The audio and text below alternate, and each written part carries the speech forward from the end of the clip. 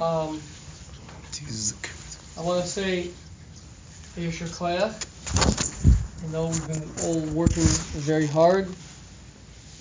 It's a very hard day, and definitely it's a horror to want to just say, okay, how can I make the hours pass? But obviously we all understand, like the mashal that we spoke about towards the end of the Kinnus, that this day is compared to the crying out of a woman during birth pangs, where every scream, every contraction that she goes through, that as painful as it is, it brings the birth another step closer, and that's what we're involved in today. That's number one. Number two, just first we'll start off with the Dvar Halacha. Most of the halachas, with the exception of the fast and being barefoot, most of the other halachas are applicable on the 10th of Av as well until Chatzos. Not eating meat or drinking wine, not taking a haircut, showering, laundering, all those things. Now, there are two exceptions to that. One is if on the Tisha B'Av Nidcha, which means that you're really keeping the 10th, if the 9th fell out on Shabbos, so then you're keeping the 10th, so then the day after Tisha B'Av there's nothing. I mean, as soon as the day's over, then you can start doing everything. But and then the other exception is this year. The exception this year is that being that tomorrow is Erev Shabbos, so things that are done like covered Shabbos, it's also possible to do before Chatzos.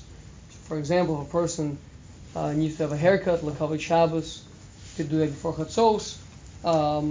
Obviously, assuming it's be done like covered Shabbos, it means to say if a person just would like to do it now because it's not comfortable, but he could just as easily do it later, closer to Shabbos, then you should do it after Chatzos.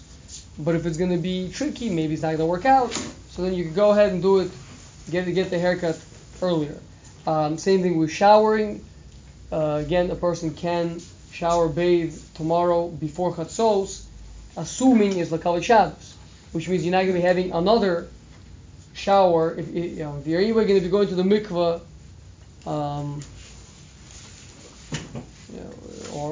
or something like that later on in the day. So first of all, talk to me how to figure out what to do with the mask and to do it in a safe way. But second of all, so then that means that you can't go ahead and have a shower in the morning after Shacharis, because that's not called L'Kavod Shabbos. You're going to be having another shower later. Why do it's important to know. But besides that, I want to discuss the concept, the day that we're going into, which is the 10th of Av. So we see that the halachas carry over into the 10th of Av until Chatzos, many of the halachas. So just to get a perspective on the 10th of Av, Rabbi Yochanan, I believe, I have to double check, but I think it was Rabbi Yochanan that said that if it was up to him, that if it was up to him, he would have been koveya the tainus on the 10th of Av, not on the 9th. And it's takapella. The burning of the Beis Hamikdash began just as the day was ending, the 9th of Av. I mean, the equivalent of 15 minutes ago. Right. So right before Ben Hashmoshes is when the Beis Hamikdash was set on fire. And then it burned the entire 10th of Av. So any person would say, what do you mean? We should be keeping the 10th of Av. And indeed, that's why we see that the halachas do carry through. But why don't we?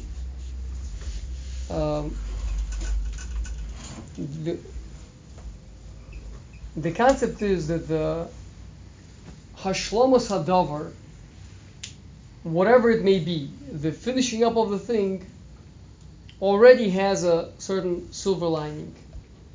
When once a person already sees on the 10th of Av, Beis Hamikdash is destroyed, a person can now think about going forward. I mean, even though you're right, it's destroyed at this day, but already you can start thinking about rebuilding it, or how to do tshuva, how to proceed with that, which is not shaykh in the very beginning of it. And indeed, Maharal points out that there's an allusion to it in the date itself. Nothing of this caliber can be by coincidence. Of course, really nothing is by coincidence. Hashem has a reason for everything. But something of this caliber is something that even we, just by simply looking at it, should be able to tell why it was on this day and not on this day. So the 9 versus 10 is a big difference. 9 is the biggest number that there is. After that, 9 is 9 separate pieces. That's the most you're ever going to have, is 9 separate pieces. After that, when you go up the next level, the 10th makes it all into one unit. So some of us are learning Katan Mitzaref Snifla Asara. So that's in Shlosha Achlu. So that's the concept that the 10th person unifies the 9 into a single entity. There is no more than 9 separate pieces. So 9 is always a concept of divisiveness, of being broken apart in the greatest way possible. 9 different pieces. The 10th already there's a unification. Things are coming together. So it's specifically on the 9th of Av is when the Beis Hamikdash began to be destroyed, because that's the Piruk Halakim. Already on the 10th of Av, with all the tragedy that there is, one can think about the future, one can think about rebuilding. And that's what I want to focus on today. Yesterday when we spoke, we were not talking about a Musar HaScale and how to grow from it and how to change and how we're going to rebuild the Beis Hamikdash. Those were inappropriate words. Like Hashem says to Navi Yecheskel, Hetek Dom, be quiet. Be quiet. And that's your job. Right now you're in the oval. You're not supposed to learn Torah. Don't open your mouth. Sit there quiet. And appreciate the pain. And that's what we've done for the last 24 hours. Is we've been appreciating the pain. We've been woke up to a rude and shocking reality that the world is not okay.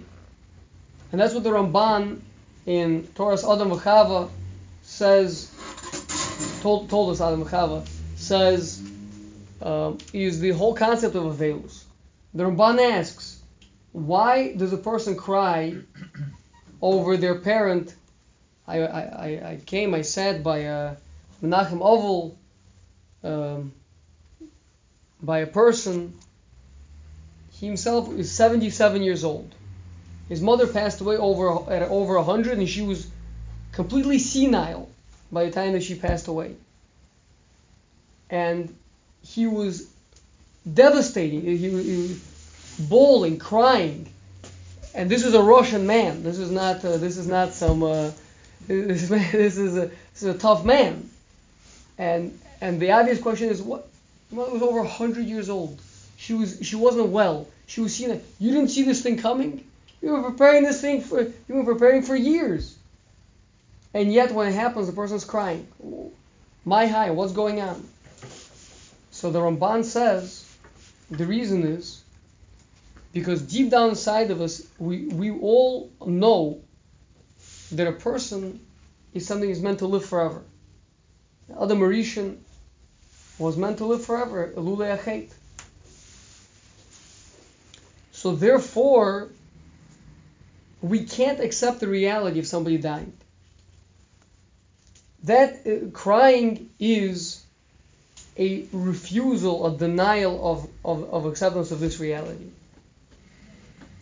When I'm faced with something I can't accept, so the eyes are covered over with water that blurs the vision, and it blocks it out. I can't interact with anything outside of me. I can't talk. A person sobbing, Yululi, a person can't see. A person turns into a little ball and says, I have to self-isolate. I cannot be exposed to this reality right now. That was the job of yesterday. The Avelus, to be mitztayer al over. Now, today, although we're still in the thick of it, but on the 10th of it, we can see the piece come together. We can start talking about what can we take away? How can we grow from this? How can we change?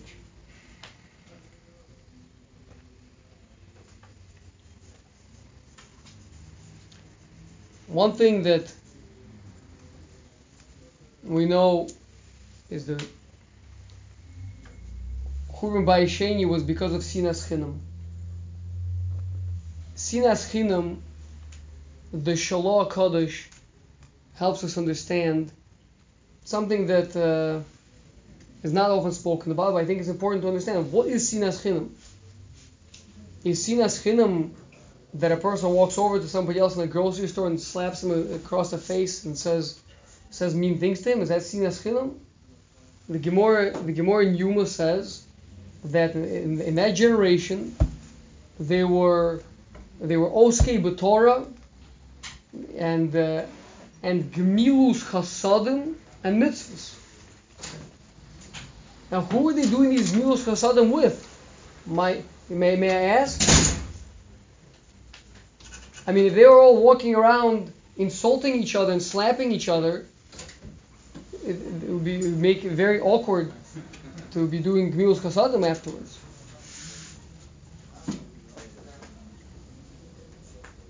And the reason why it's important to understand that was not what was happening is because as long as we view the sinas chinam as this crazy aggression that people are displaying against to one another, so that's not at all relevant to me. So first we'll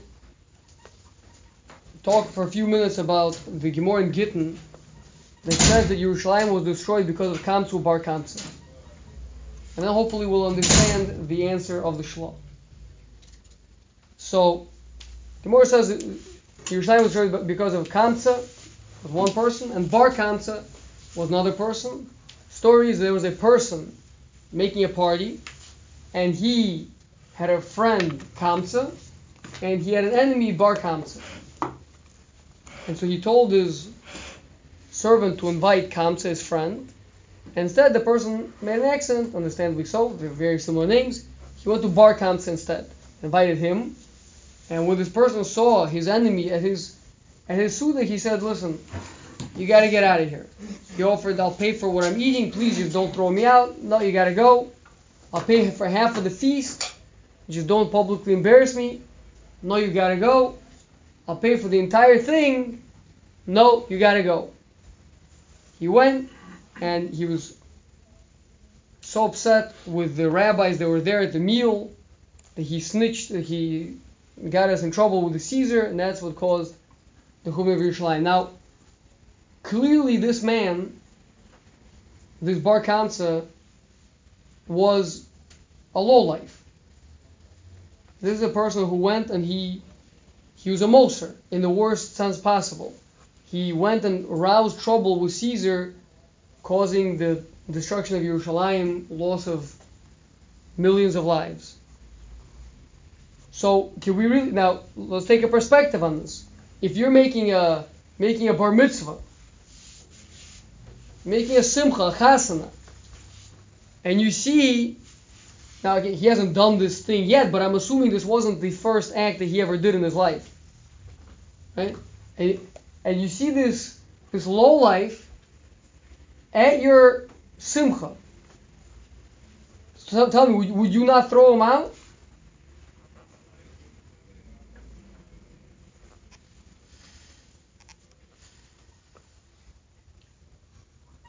So the Meforshim will ask another question. The Gemara says that Yerushalayim was destroyed because of Kamsa or Bar Kamsa. Now Bar Kamsa was the one that went, he was the Moser, he went to Caesar.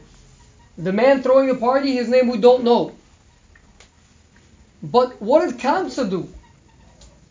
Kamsa was the man who never got the invitation to come to the party. And forever he's known as the source of the destruction of the Beis HaMikdash. Kamsa or Bar Kamsa. What time is mine? Well, it's not going to be at the time that it was called for. Oh, got it. So the Maharal explains that Kamsa means to make it, like a kometz means to make a little bunch, a little bundle, a little. You scoop up the from the mincha. The kohen scoops up the mincha. That's a kometz. Like a group of friends would be a kamsa. So he says that kamsa was the vehicle that the person throwing a party used to have an enemy called Bar Kamsa. Means any person who wants to have a clique, who wants to alienate other people, you have to have the in people. But the in people are a way to put down other people, to have out people. So Kamsa he was a friend, and in that way they could exclude other people.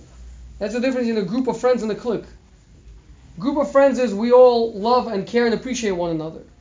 But a clique is, and not those people. And keep those people out. We don't want those people here.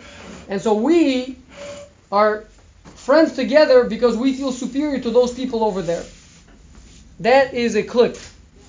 That's what a kamsa, and the bar kamsa, perhaps we could add, was the person who was outside the clique. Bar, in Aramaic, is outside. Bar from the kamsa, from the clique. So the point is that the Shloh says Sinas Chinam translates, meaning we're running out of time, it translates as purposeless hatred. Not baseless hatred, but purposeless hatred. Of course there's good reason to hate the people. They've done this and that and the other. But that's not the question. Let's say he did do all those things. Why should you hate him? What good will come out of this hatred? Nothing. You know what's going to come out of this hatred? It's going to come out fire, machlokes, and churban. Usually, almost always. Sometimes it could be a purposeful hatred. For example, if a person is doing something really bad and you display hatred towards him and you really do hate him in that regard for what he's doing, and it'll scare him back, and he'll take us and he'll now start behaving differently. Or let's say you have a masis, someone who's tempting people away from Yiddishkeit, and you hate him and you throw rocks at him and you chase him out of town. So you're saving the people that are here. That's a purpose. But luli those situations, Sina is a power of destruction. It's a power it's a power that destroyed the Beis HaMikdash. There's a lot of groups in our community. I hope they're all groups of friends and not cliques. But if there is an aspect of a clique, of a kamsa, then we should all work very hard to include other people, to draw in other people, to even strive, go beyond our natural boundaries to interact with other people and invite them here, go to them, try to create a unity in Klal Yisrael so that we can undo that damage and Be'ez Hashem be zoche in a binyan Beis HaMikdash b'mihira v'yameinu.